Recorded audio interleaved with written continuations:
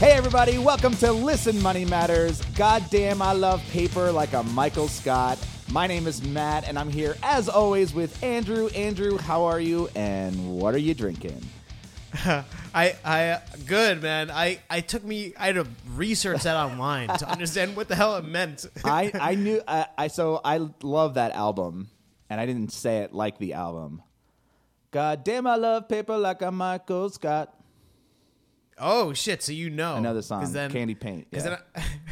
then I'm so hip. I was like Post Malone. I was like, what? You don't know what that is? And I looked up and I was shocked. I went into this hole of like discovering this guy. Dude, he has the most popular song in the world right now. Really? Yeah. Oh. Better now. Wow. Yeah. That's what I heard. It's like the most popular. I mean, he just won VMAs for Best New Artist. Okay, that explains why there are a lot of pictures of him on yachts and shit. Yeah, and he's got a lot of face tattoos. He just got new ones under his eyes that say says I think it says "I'm always tired" under his eyes. Like he's got it tattooed permanently. Oh my god, I'm saving up for that. Yeah, Face tattoos. Yeah, save that money, dude. So I'm drinking a Kolsch. Ooh, K-O- yeah. Dude, that's From one of my favorite beers. Really? Yes. Yeah. One of my favorite styles of beer. Because it's clean. It's just a clean, good German ale, actually. It's a really just a good drinkable beer. It's one of my favorites. What about you? Let me see what it looks like. Just put it up to the camera. Because, you don't have it. I mean, in the glass. Oh, yeah. Because it looks a little, it's a little darker for a Kolsch. A little bit on the amber side. Anyway. I am drinking a beer. I haven't opened it yet. It's called Vincent Van Couch.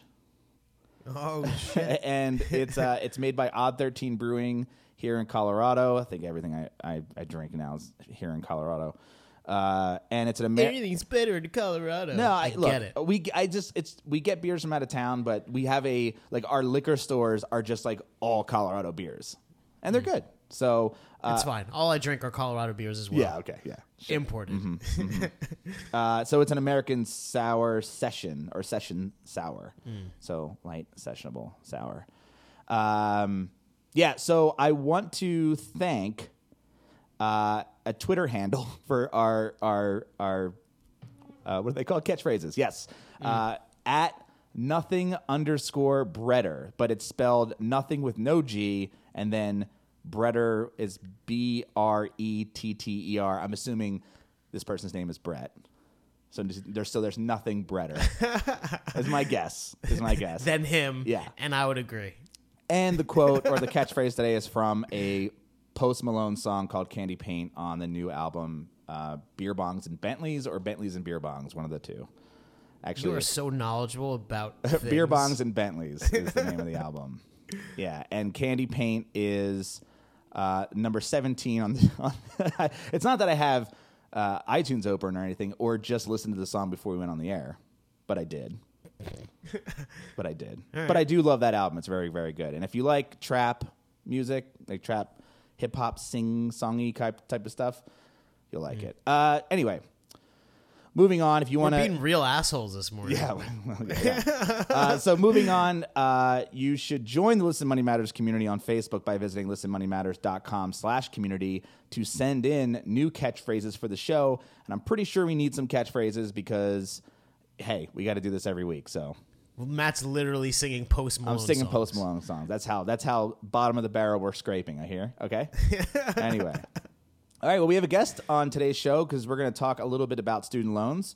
And I want to introduce Travis Hornsby from Student Loan Planner. Travis, how are you today, and what are you drinking? I'm doing great, and I'm screwing up the party because I'm drinking coconut beverage from Trader Joe's. So sorry, can't really drink before noon. Screws up my stomach. Yeah, it's 11 o'clock somewhere. Well, it's spiked with beer. I mean, that's not, Yeah. With Well, vodka, yeah. It's like pina colada, right? Yeah, You just pina put colada. that into, yeah. There you go. Yeah, no, I mean, I also have water, so good old fashioned Colorado spring water. No, I'm just kidding. I mean, yeah. So, welcome to the show, man. I appreciate you coming on. Yeah, it's great to be on. Sweet. Well, listen, you seem to be the student loan expert. No? Would you call yourself a student loan expert? You're wearing a shirt that says Student Loan Planner. That's the name of your website. It's studentloanplanner.com.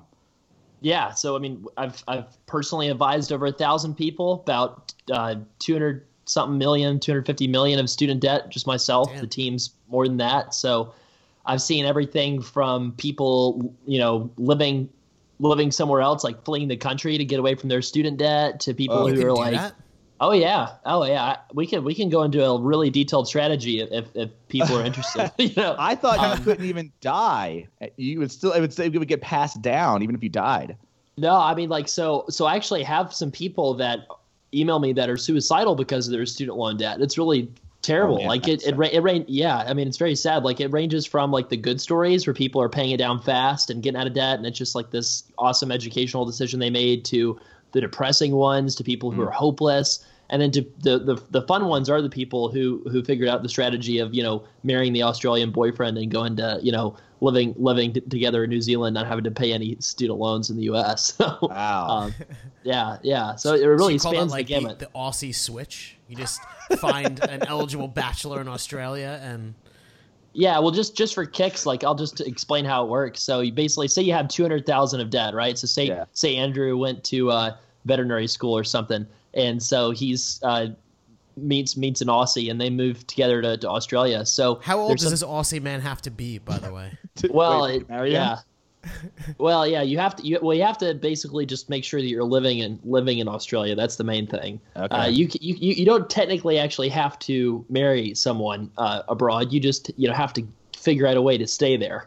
Yeah. So say you're there, and so say you're making $70,000-$80,000. So there's something called the foreign earned income exclusion, where you can take that income and exclude it from your U.S. taxes.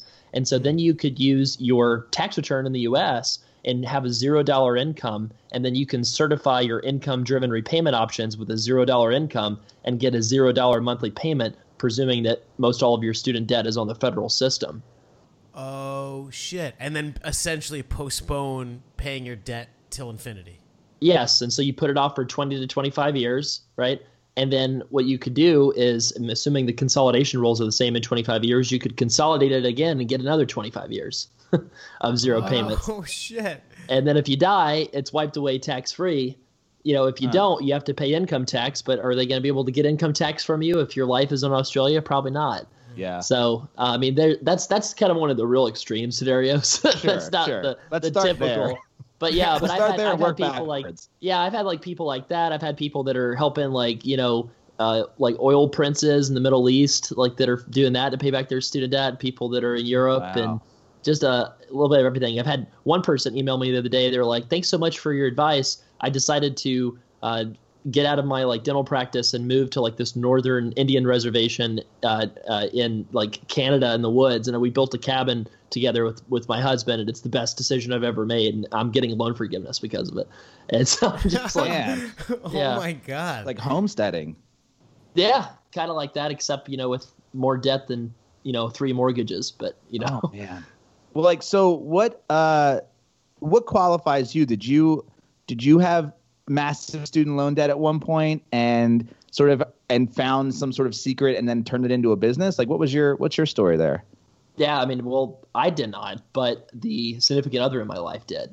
So I was kind of living the life. I was a bond trader in the Northeast, slinging paper, but, be like, oh, I'll have 100 million of that for the this fund and 50 million of that. So it was fun life. Well, you were slinging ones and zeros. Really, come on, we're not. Yeah, yeah. I mean? Well, it was pretty fast lifestyle, and I met my now wife, who was my girlfriend when we met, and she was in training, and she had a lot of med school loans, and I was like, oh, I'm a badass. I can make this Excel spreadsheet to model everything. It's going to be real easy, just pay it back. But then I found out there's things like public service loan forgiveness, there's refinancing, there's these programs where you can pay based on your income instead of just paying it back straight up. And so it was way more complicated than I thought.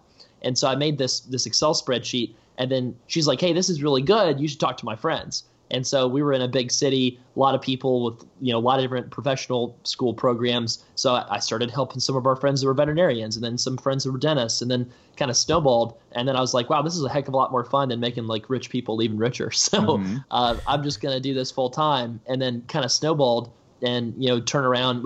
The team together has advised like 340 million of student debt in the past couple years. Wow. That's so much money. That's just so much money. It's not real though. It's monopoly money. Right. So I have a pretty large. I mean, our first question that we have, like, it's pretty large. When it comes to paying off student loans, look, I never had student loans. Andrew, you've had student loans, right? No, never. Wait, why? My and mom should I know and dad this? were Oh, awesome. Okay. And they saved. Yeah. 503B or some, whatever it is. I don't even know. Okay, you don't even care. It's done. No. You don't even use the degree.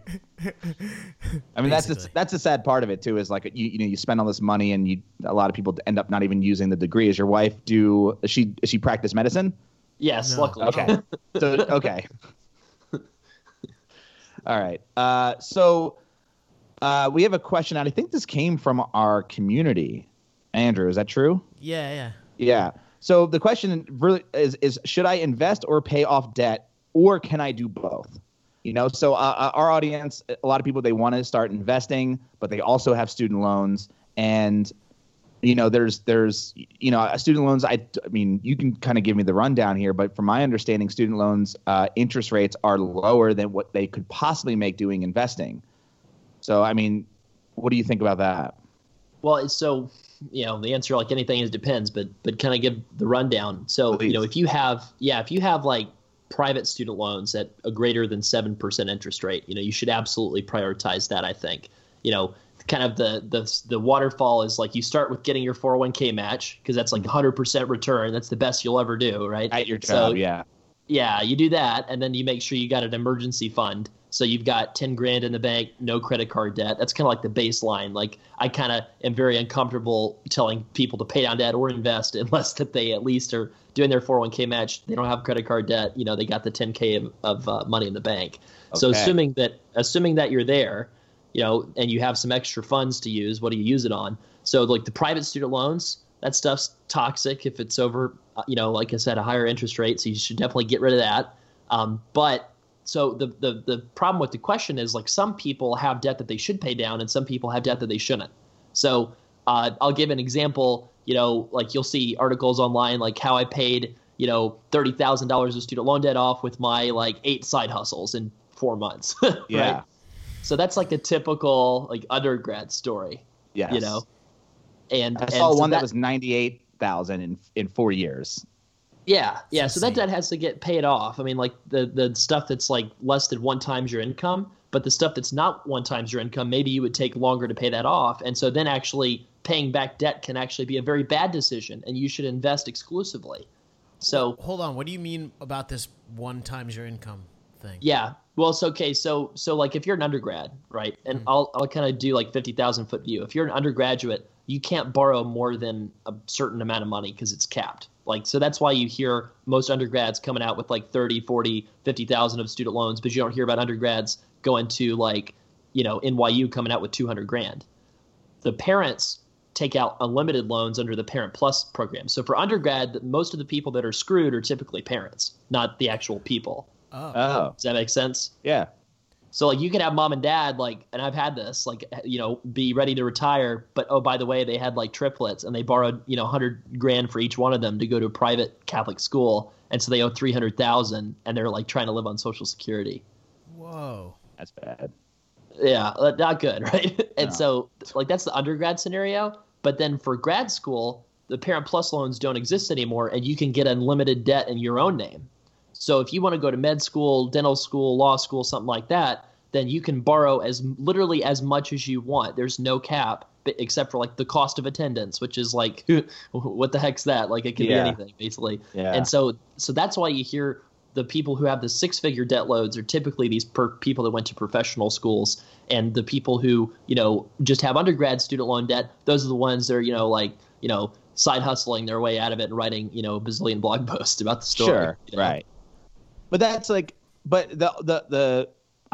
guess the assumption there is if you're going to go to med school, right, and you have $200,000 in student loan debt, you're making $200,000 a year, coming out, right? I have friends that went to med school and they came out making bank, really, like working as a doctor or something. Yeah, well, here's the problem with that, though. So you could if you go to a public med school that's in state, maybe you leave with 150 or 200, right? Yeah. But if you go to a private med school somewhere in a high cost of living area where, rent's like $3,000 a month or something, then you could come out with 400 or 450 or 500,000 even. And so like med school, like that could mean like a debt of anywhere from like $150 to $500,000. And also being a physician means a heck of a lot of different things too, right? So like I could be, a pediatrician making, 150, or I could be an orthopedic surgeon making like 500 grand. Sure. And so you could within one profession, you can have people that owe, a modest amount relative to their income that can easily pay it off once they become, attending physicians. And you have people that are like, how the heck do I afford like a mortgage? How do I have kids? Like, how do I pay for childcare? Like those kind of things. Yeah. I've even heard of, I have a friend, I think, who went to a private college in New Jersey and came out, and not as an undergrad, which I'm assuming undergrad means the first 4 years, right? Yeah. Okay. You can tell I didn't go to college. So I think he came out with 80 grand, and I'm like, that's a lot of money for just like a regular degree, I think. Because most of my friends have like 30, 40, $50,000 in debt. Are most of your clients the sort of the post grad people? What are they called? Like getting their masters and doctorates. Yeah, like so our average client has 282,000 of student loans. Oh my God. And that's for about 1,200 people. Well, all right. Wow. Let's here's what I want to do. Take us through an example client. I want to know what you recommend. And I know there's different scenarios depending on their life situation. But I'm sure you have like an average story that you could tell of somebody going through maybe they're $100,000, let's say between $100,000, $200,000 in student loan debt. Like, what do you usually advise people to do? So I'll give one example. So say somebody's working for a not-for-profit or, the government, right? Yeah. So they go to, we'll keep the med school example and we can use a different one, but they go to med school, they're doing their residency for 4 years. So during their residency, they can pay maybe like $500 a month because they're paying based off of their income. There's a bunch of different income-based repayment plans. There's 3 major ones. It's called IBR, Revised Pay-As-You-Earn, and Pay-As-You-Earn. Those are the 3 big ones. So you pick the right plan there. You limit the payments during your training, your low-income years, to maybe like $500 a month. And then the payments go up to like basically like maybe like $1,500 a month once you're making bank. And if you look at the actual payments, you might have paid like $80,000. And then when you've done 10 years of service at a not-for-profit or government employer and you work full-time, then you could still owe maybe like $100,000 left over because of, the interest and not touching the principal balance that much. Yeah. So at that point, the government would forgive that $100,000 tax-free. Okay. Right. So that's one example. So if this person is trying to minimize their payments, that $80,000, there's a heck of a lot that can be done to try to figure out how to get those $80,000 of payments lowered. Okay. So hold on a second. I want to make sure I understand. So you're going to pick a income-based repayment plan to lower the amount that you pay per month. And you're saying whatever with all the extra interest that builds up because you will go into a specific profession, or it almost doesn't matter. Like if you're in medical, it's kind of like public service and it gets forgiven. Yeah, well, so it depends. So if you're working for a not-for-profit or a government employer, then that public service loan forgiveness program can forgive a large portion of that debt. And so that's just like one example. Like if you have $20,000 of debt, and you're working for the government or not-for-profit making like 60, 70K, that's not going to really apply to you, right? You're going to pay that full loan balance off in 10 years. You're not going to have anything left to forgive. But for people who owe the, the $80,000s, the $120,000, $150,000 of the world that are working in not-for-profits, you can kind of really do some amazing stuff and cause the projected loan forgiveness the government's going to pay for you to be the vast majority of your balance. And so there's a lot of people, actually, like one estimate said that a quarter of the entire workforce in America could qualify for this. That's a huge number of people. Huh. Yeah. And they probably don't know about it, right? Well, yeah. Well, most physicians know about it because it's been around for a few years, and so like the awareness is being a lot, it's a lot greater now, right? And that's just one plan. And so I had an example. I'll give you an example of this pharmacist, buddy of mine. We went to college together. He had $200,000 of student loans. He was working at a community, pharmacy center. So it was a qualifying not-for-profit. Yeah. He was paying $2,000 a month on his loans. I showed him that on the revised pay-as-you-earn plan, he could be paying $700 a month on his loans, and then that amount of money would be forgiven in 10 years at the end of it. Yeah. So instead of paying his loans off over 10 years with like $2,000 a month payments, he could be paying $700 a month and get like loan forgiveness of like $150,000. So and what I don't understand with the loan forgiveness piece is your buddy who's a pharmacist, like, he's not working for the or is he working? Yeah, he is working for the government or not for profit.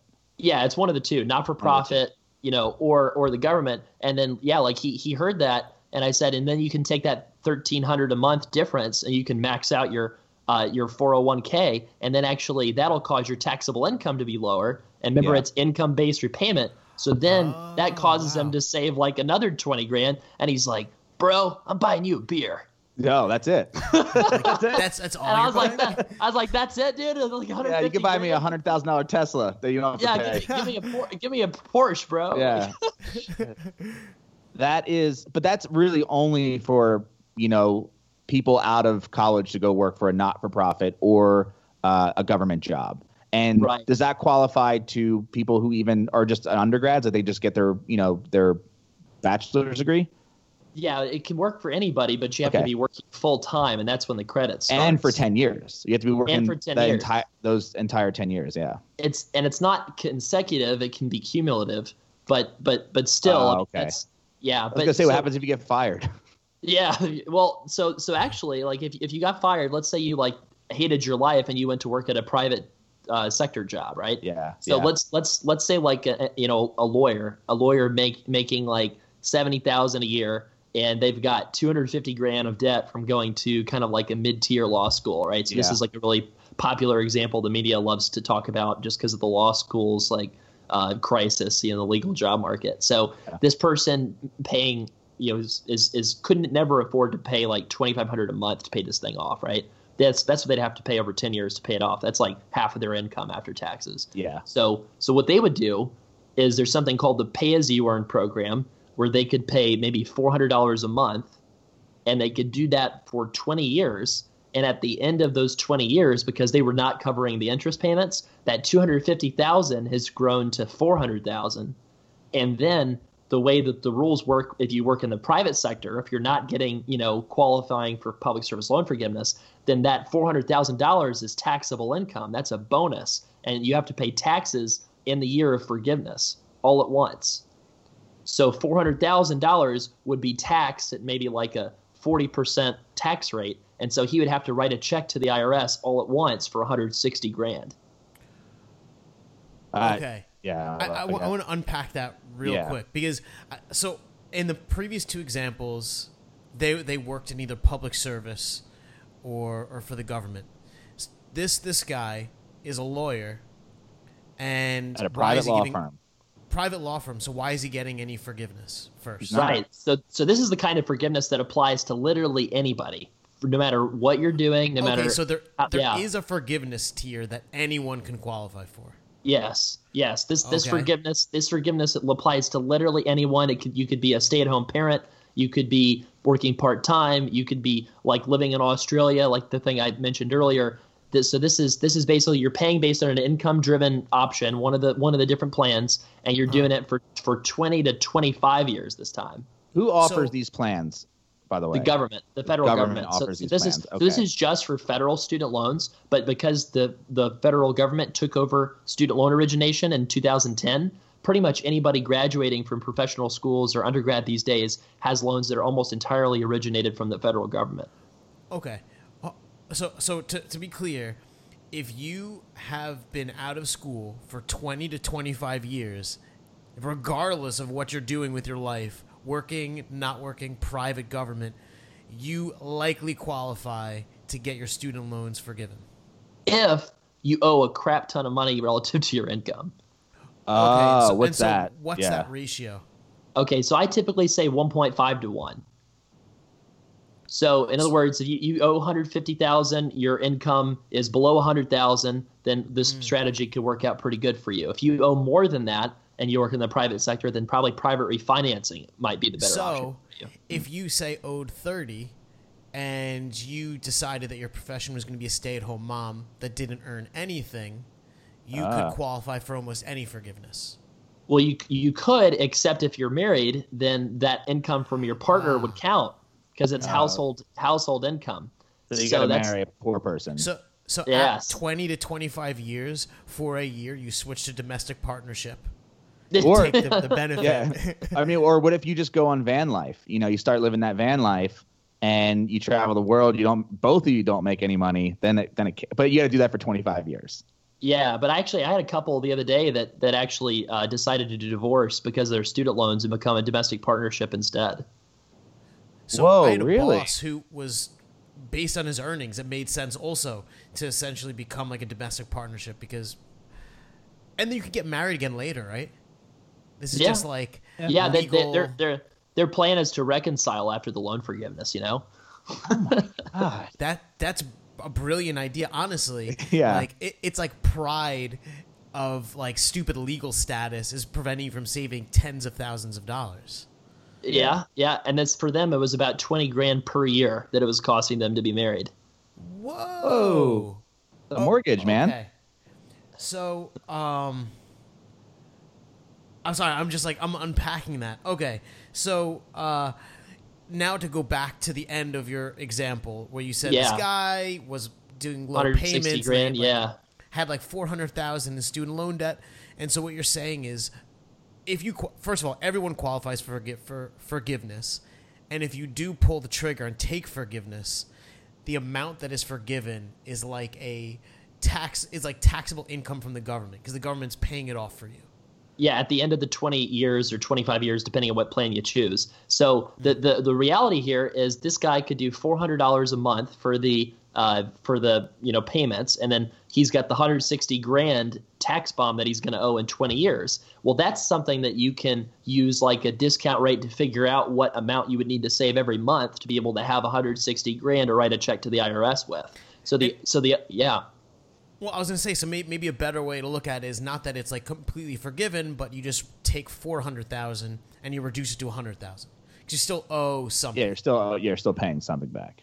Yeah. But unless this example person does really well at their private law firm and it grows and they're making $500,000 a year, then he doesn't qualify anymore. Yeah, well, that's true. But if that's the case, then what you could do is set it up so that he gets on a plan that has interest subsidies that slashes his effective interest rate while he's poor. And then when he becomes rich, okay, then you can refinance and try to get a lower interest rate and just pay it back with one fell swoop because he's a baller. He's rich now, But so what's crazy about this scenario is, so to have that $160,000, like the average American doesn't even have $5,000 in the bank, right? So to have that $160,000, he's got to put like $500 a month away in a Betterment account or something like that. But what's crazy about this is like student loan debt's $1.5 trillion, and 10 years ago is like $300 billion. So it's like quintupled over a very short amount of time. Yeah. And most people have these loans that aren't qualifying for this public service loan forgiveness plan. And so most people that have really high debt burdens are going to have these giant tax bombs they are going to owe when their loans are forgiven. And what do you think is going to happen when all these people get, $150,000 like bill from the IRS in the mail? Are they going to bankrupt or they go right back into the same situation, right? Exactly. Well, yeah, and so instead of like a tax settlement debt or something with the IRS, it's dealing with maybe a few thousands of people, tens of thousands. Now they're going to have millions of people that are going to have to make payment plans with the IRS. What is that going to do to the country? I have no idea. Yeah. Uh-oh. Well, here's the thing. This is really freaking me out. I need to go take a break because I need to calm my nerves when I think about the future of our country and just everyone owing all these student loans. It's scary, to be honest. Yeah. So real quick, we're going to take a break, and we'll be right back, and we're going to talk more about this. All right. We're back. Let's do this thing. Okay, so let's kind of move on to let's assume that people don't, they want to pay it off fast on their own. They want to pay the whole thing. Maybe it's only 80 grand or even 100 grand, but they want to do it quickly. What's the scenario there? Whether they're just like, they don't want to wait to 20, 25 years. They're working a private job. Like what, they want to do that success story of paying $100,000 off in 4 years. What do you tell people to do in that scenario? Well, the government charges the same interest rate to everybody, regardless if you're doing basket weaving or brain surgery. Right? Now these and you're only talking about government loans. You're not talking about private student loans. Well, this part will apply to private student loans.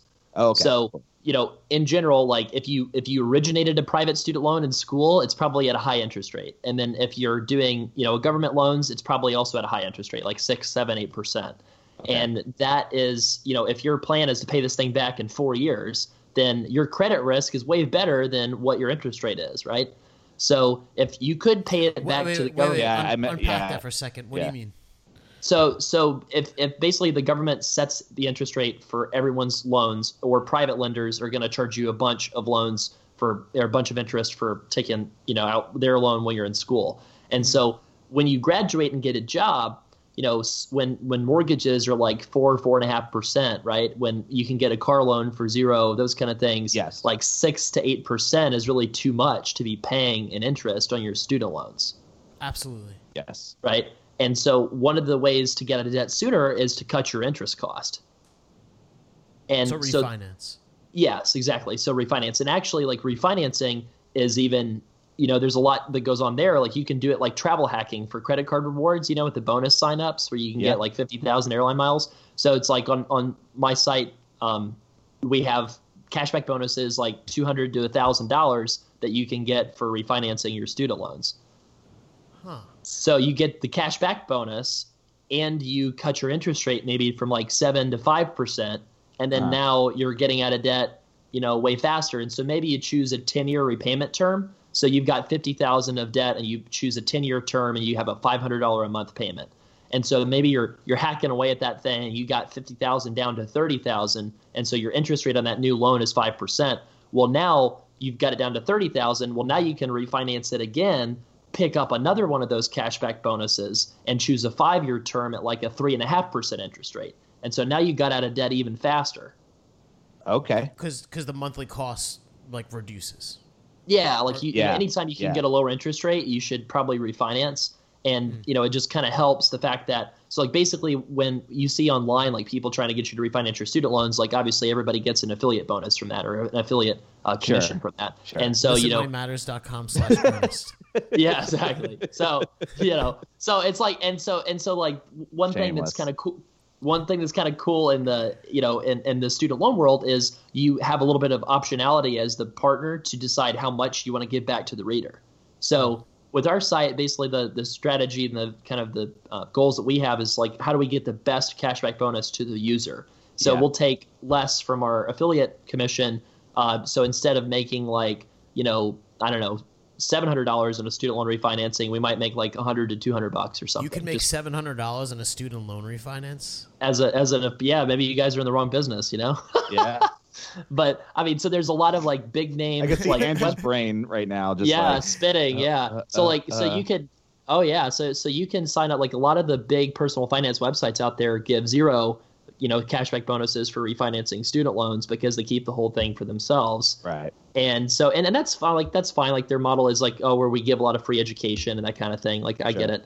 But I just think that if you're the end user, like you want to get the best deal. You want to shop around. You want to look for the place that's giving you the great cashback bonus, and then hold on to that loan for a year or two while you're making payments, and then see if you can refinance it again and get an even better deal. It's kind of like picking up an additional Chase credit card to get another 50,000 bonus miles. Right. Yeah, well, I mean, a couple of things here. One is you're telling people, or at least like in your scenario here, when they do refinance that second time, right? They refinance the first time, they do it for 10 years. They do a 10-year repayment plan.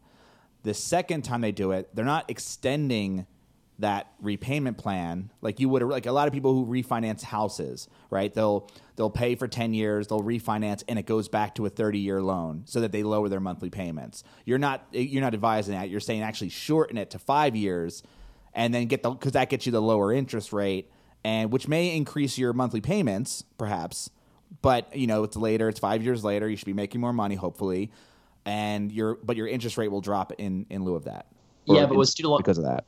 Yeah, with student loan refinancing, there's no prepayment penalties, so you can always pay more than what you actually owe. And if that person, that example that you gave, they want to pay their debt off in 4 years, then they're already making way more than the 10-year repayment plan, sure. Right? They're making, and so then you might as well go ahead and get the 5-year, because generally the shorter term you have for student loans, the lower the interest rate. Lower the interest, yeah. And now this whole idea of refinancing student loans, is this relatively new? Because I mean, I know companies like SoFi and Earnest, I don't know if there's any more. I'm sure there are.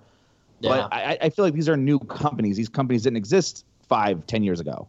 No, they all started after the financial crisis. And so they got access to cheap capital. The government was giving all these loans at 6 to 8% instead of like way lower. Like before the financial crisis, student loan interest rates were much lower than they are now. Yep. And so they just figured out that, you could cut the interest rate a lot relative to the credit risk, and the private lender gets to make 1% more than the treasury rate on somebody that's like a physician who's like guaranteed to pay back their debt, right?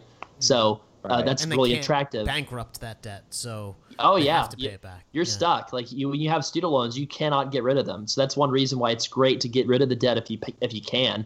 Now, like the refinancing thing that makes me worried is like if you should have gone for forgiveness, then if you refinance, that's gone. That's off the table. You can never go back. Because now you're a private loan.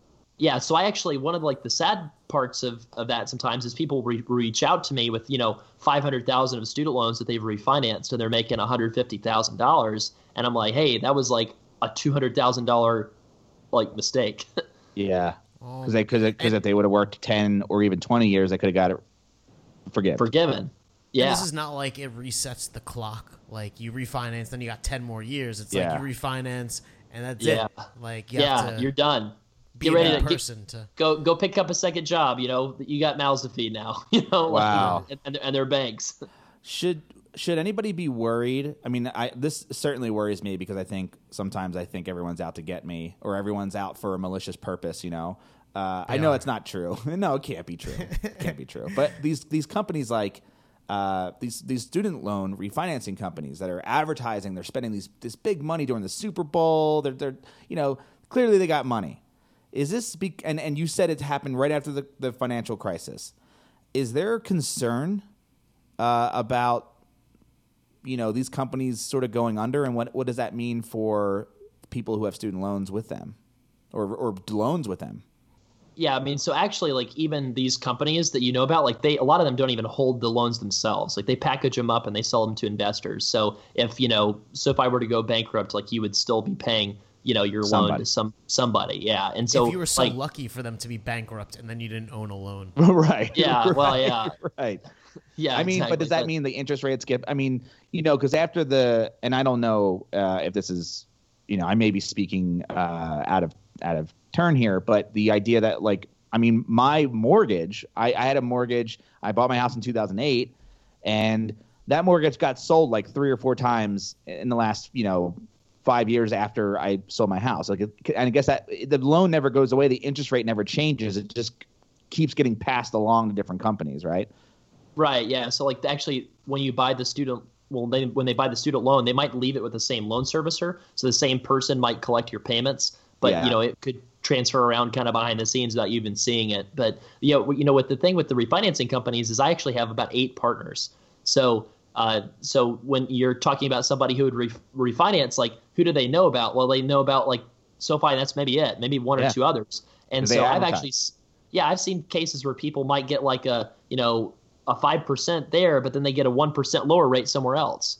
And so if you're talking about a big loan amount, then you just cost yourself like $2-3 a year in a big loan amount. And then on a smaller loan amount, that could still be, still thousands of dollars. So, it's something that you got to be real cognizant of. I think that for anybody who's not like a $400,000 surgeon in California that's like about to buy a house and get a big mortgage, like you're probably going to get a better interest rate somewhere else besides SoFi at this point. Got it. So say you were able to refinance with SoFi, and you did because you got a cash bonus. Could you just refinance with Earnest and then get another cash bonus, and then refinance with Laurel Road and get another and just keep refinancing? I mean, you have to follow a bunch of paperwork, but literally get thousands of dollars. Oh yeah, this is a real thing that you could absolutely do. And you could refinance it in multiple parts. Yeah, so say you have the SoFi loan, right? And so you could go to Earnest and refinance like a part of it and get $400. That's like my current cashback bonus with them. And then you could do like part of it with Laurel Road. That's like $300. And then you could do part of it with Common Bond. I got a $500 bonus with them, and you could split it up like that. I hope tons of people don't do that because like I'll probably get in trouble. But but you could definitely do that, and then you could just refinance it again in 6 months to a year. And obviously if you already had an account with them, they're probably not going to come back and give you another cashback bonus. Right. So So to be clear with the strategy, you would have to have this unreasonable strategy. Yeah, let's go. He wants to go to school and get some loans. Okay, so I'm going to go get some loans. No, but you would have to take the original loan and split it up amongst a bunch of these companies. You can't just like refinance it all with SoFi and then just roll it all into Laurel and just be stupid about it. Well, you could do it all at one place, and most people choose to do that because at the end of the day, it's kind of a pain in the ass to have a bunch of different loan payments to a bunch of different places, right? Yeah, it's like a full-time job. But I mean, like, would Earnest refinance a SoFi loan? Yeah, definitely. Okay. Oh, okay. So that's a good strategy if you do get into a SoFi loan because you watched the Super Bowl and saw a commercial, and then you found out about Earnest, and they were like, "Well, hey, we can save you a full percentage point," and then you're like, "Oh," and you're not completely fucked, right? You could just go, "Oh, I'm going to roll this into Earnest and save myself another 1%, maybe even keep it at 10-year repayment plan or whatever," because maybe you found out within a couple months, of each other. Yeah, well, and to use Earnest, actually, so they were just sold for about $100 million to Navient Corporation.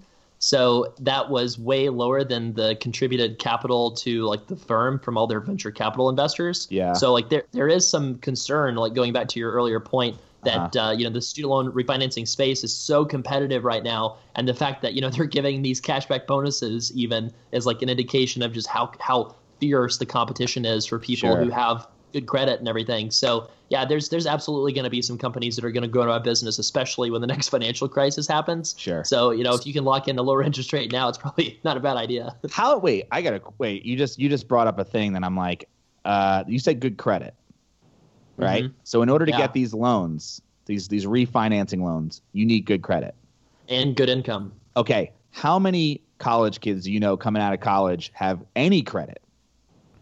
Well, and any income. Yeah, well, so if you have a 650, that's the typical FICO score that they need, at least that. And so, you probably have, a 650. I mean, like, unless you have like a bunch of delinquencies and, defaults on a credit card, you probably have a 650. And then you need probably, 50,000 of income to apply. So most people from, a decent university will probably have that level of income. And if you don't, then you can use some of these income-based repayment strategies, some of these loan forgiveness strategies, right? So just because you can refinance doesn't mean you should. So it's just it depends on the person. But yeah, you do need to have decent credit, decent income. Otherwise, like, they're not going to want to give you a loan at a lower interest rate, right? Right. Yeah, okay. I guess before we head out, what about not refinancing and not doing forgiveness? Like, what's the fastest way for a regular, run-of-the-mill college student to pay off their debt as fast as possible? Like, we've all heard the stories, but like, what's the realistic scenario there? To get rid of the debt? If you're going to pay back with the government, then you're absolutely going to pay higher interest. So Okay. all things. So like, there's basically no scenario where you could get out of the debt faster, you know, if you don't refinance if you're By paying doing back nothing. government loans. Yeah. Yeah. But I Like, mean, you there's could, well, like, all right, for example, can you like, the side hustle game is Mm-hmm. overpaying an option? absolutely, and it should be. Yeah. Okay. So that's a great point. So the fastest way is make more money. Right. Make more money or put more money towards your student loans. Yeah, I'll say two things in addition to that. Don't go sign up for a really big, house payment or a lease in some fancy condo in the middle of the downtown, and then also don't sign up for a new car loan. Those are the two things actually that I found over 1,000 people that wreck people's finances, hold them back, keep them from paying off debt. It's almost always either cars or housing. Okay. So they, let's say they rent a house or Yeah. rent an apartment. And how do you deal with the car situation? Like, what's another option that usually, if they need a car to get around to get to work, what's the option Sure. other than getting out a loan or something? Yeah, well, so like for the renting situation, you got to have roommates. You can live Okay. in as fancy a place as you want, but you want to have roommates, or you want to be, if you're living with your significant other or that kind of thing, splitting rent. Like, that's really important. And then the other thing with the car situation is you can buy a $2,000 Honda Civic in cash on Craigslist that runs great right now, like anywhere Okay. in the country. And so if you buy that, you can drive around the 30-mile radius where you live, and then you can go rent a car from Enterprise or Hotwire or something like that if you have long distance trips for something that's more reliable. So if you want something even more reliable than that, you can probably have like $5,000, that you can spend on a car. But like almost anybody, if you're careful with your money, could get $2,000 cash to go buy it like a Honda Civic with. But what most people do is they get the new job. They're like, oh, 0%, so good. I'm an amazing, consumer. They must love me. And they go to the car place, and then they don't understand that they're baking in an additional, $5,000 profit margin to get the 0% loan to make you feel Right. special. Right. And so then they just signed up for $400 a month car payment, and then they're underwater in the thing. And so then they've got 10 or 15% of their disposable income going to cars instead of just gas, and that's it. Yeah. So, say I listened to this episode and I was like, that all sounds great, but this is a lot of work. I don't want to do any of it. Travis, can you do it for me? Can they go to you and just be like, Travis, I have a sickening amount of debt, just your problem? Yeah, absolutely. So that's the other way we make money. The refinancing is one path, and then we do the making plans for people, custom plans to get them out of debt as fast as they can. So if I have $150,000 in student loan debt, how much would it cost me to have Travis whip up a bunch of spreadsheets and just figure my shit out? Well, it wouldn't be with me, but it'd be with one of my team members at that debt level. It's $295 at that debt level. One time? Yeah, one-time flat fee. Yeah, that would be if you have 150. So I have a team of folks that work with me, and we kind of segment it by debt level. So I actually pretty much only do debt consultations over 400,000 now. And we've got teams like CFP, and CFA. there's still people that you talk to, there are people like that. 5 to 10 times a week. Oh my god! Yeah, Wow. I've had three people with $1 million. What in Whoa. student loans? Yeah, dude. Oh my What god! do they do for a living? Are they brain surgeons and lawyers and They're they're dentist poets. Oh, that is, yeah. No, I mean, that would do it. They went to undergrad somewhere really expensive, and then they went to dental school really expensive and picked up $550,000 there, and then they went to a residency program to become an orthodontist and took out another $300,000, and they put the whole thing into forbearance for 3 years. What's the forbearance? Does that mean you don't have to pay it for 3 years? Yeah, so actually the colleges only get punished if they have somebody default within 3 years of graduation.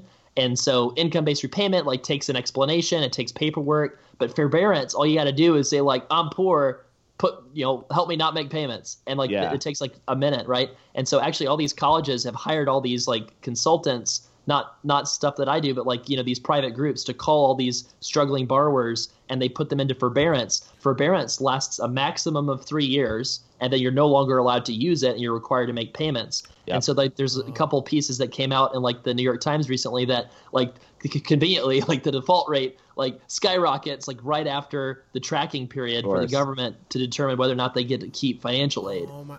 So the colleges are literally paying to save their own asses, and they don't get. They're literally screwing all of these students. Oh over. Yeah, and instead, they could be in like an income-based program, getting subsidies, getting forgiveness credit, but they don't qualify that kind of thing. For it anymore because they did forbearance. Well, they just don't. They just have an additional like 3 more years that they have to do it because the forbearance doesn't count towards anything. So it's basically the forbearance like compounds the interest. It pushes the can down the road, and then they have to deal with it kind of on their own once the consultant that the college hired, is kind of off the books. And so one thing you'll see is like graduate schools have very low default rates because people are really educated and they at least know to get into like income-based repayment.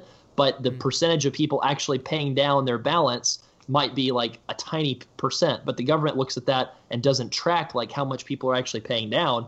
And so they're like, wow, this is so good. This is such a success. We should give these colleges more money. And then like, like the colleges, like they manage the statistics so that they stay off of the radar of the government. And so like they can charge anything they want because they just put it all under forbearance, and the people don't, and then they like are on their own and they all default. And like, so that's why we have like, I don't know, 16% default rates or something like that. God. Oh my God. So, all right, I have one more question for you. So I have like $1 million in student loan debt because I'm like the worst basket weaver ever. And I go, hey, Travis, can you just do this all for me? You're like $295. Like on average, how much do people save? Like how much can you save people? Well, yeah. So if it's over 400,000, it's $595. If it's between 200 and 400, it's $449. Right. Okay. So if we it's charge $1 million, it's like $10,000. No, I wish it's still $595. If it's $1 million, it's your firstborn. That's what it is. Yeah, no. So okay, they have to name them Travis. Yeah, right. Exactly. No, so the average client that we work with, like over their life of their loan repayment, right? Not like 1 year savings, over projected. So it's like under all these rules that could change, but it's under the rules that exist now. $62,000. Wow. I thought that was like the average size of a student loan. That's what it sounds like. Yeah. Well, so $282,000 is our average debt size, about $62,000 average savings, right? So maybe about 20 to 25% of the loan size. So for somebody with $1 million, if they have a lot of stuff that they're screwing up, we probably would save them a couple $100,000. Wow. Damn. Yeah. StudentLoanPlanner.com, yo. Yeah, I was good. Dude, so I mean, thanks for coming on and telling us all this stuff. And yeah, you just said it, but where can people really like find more about you and what you offer? Sure. I mean, so we have like on StudentLoanPlanner.com, we have a contact little button on the bottom right. So just click that and like shoot us a note. Yeah. My email is Travis@StudentLoanPlanner.com. If people really want to reach out to me, like that's cool. It takes me a little bit longer to get back these days than it used to. That's a good thing. Good problem, right? But yeah. So, I mean, just reach out, like, sure, whatever's going on in your life, try to get lower interest rate. Like, and just one thing that I want to say is, like, no matter how bad it is, like, no matter how bad of a situation you think you're in, I guarantee you that there's, like, there's hope for you. Like, you can improve things. You can get something consolidated. Like, I had somebody that was, like, really, really depressed the other day. We got her situation fixed. Like, there's always hope. There's always, the light at the end of the tunnel. Like, don't feel like this thing is just going to kill your life. You have no options. Like that's like the scary stuff. And so, I just want to make sure that if anybody's listening that's ever felt any kind of like negative emotion, like, depression or even like suicidal level feelings, definitely there's better options out there. And I will say, to add to that, I always feel better when I do the math. Yeah. When you see it on paper and you do the math and it always is more comforting. When you think about it, when you have no math and you're speculating, it's overwhelming. Yeah. Like, somebody the other day was like, well, it still sucks. Like, I still have to pay like $600 a month for like 25 years. So I'm pissed at that. Like that I made this decision as a 27-year-old that would affect me the rest of my life. Of course. But I feel a hell of a lot better that I actually know what the heck I'm doing now. Yeah, you have a plan in place, and you have a strategy, and you know the numbers, and it's something you can hang your hat on. Exactly. Cool. At the end of the day, you need a plan. Yeah. Well, Travis, thank you so much for coming on, man. Really appreciate it. Yeah, thanks, Matt. Thanks, Andrew. Yeah, totally. And if you guys missed anything in this episode, we're going to have everything in the show notes, so don't worry about that. Travis's information will be there. Site and, of course, yeah. Links to all the student loan refinancing affiliate links. You can click on ours. No, I'm just kidding. So please just visit our website or whatever podcast app you use. Just go to listenmoneymatters.com/show. That's where all the show notes will be. And please subscribe wherever you normally listen to podcasts. Okay, that could be Overcast, Spotify. Travis, what's your podcast app of choice? Podcast Addict. Podcast Addict. Yeah, I don't even know what it is, but I've been using it for a while. Well, it's there like you go. An Android one. Yeah. Well, okay. So subscribe on Podcast Addict. That would be a good one. And please tell your friends about us. Point them to your favorite episodes. Maybe you have student loan debt, and maybe this is your favorite episode of all time. And hopefully your friends will also become subscribers. You guys can have conversations. And, friends who plan together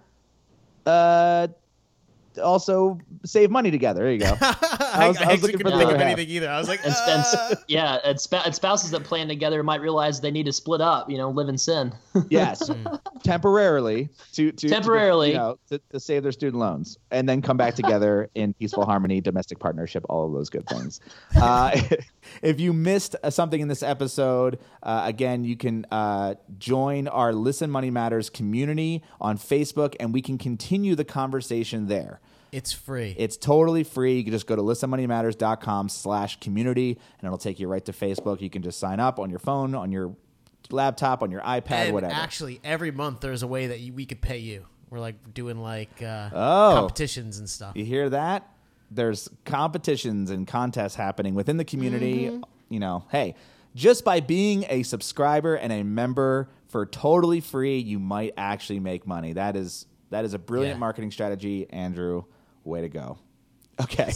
If you have any questions or topics about this or anything else, and you want us to talk about it here on the show, please email us those questions and topics to listenmoneymatters@gmail.com. And all the tools and resources we normally mention on this show are available at our website, listenmoneymatters.com/toolbox. And Travis, thank you once again for coming on. Really appreciate it. A lot of insight. Andrew and I don't have student loans, but I'm sure a lot of people out there do, and really appreciated your information. I can anytime. Cool. Thank you so much. All right, guys, that's it. Later, Andrew. Later, man.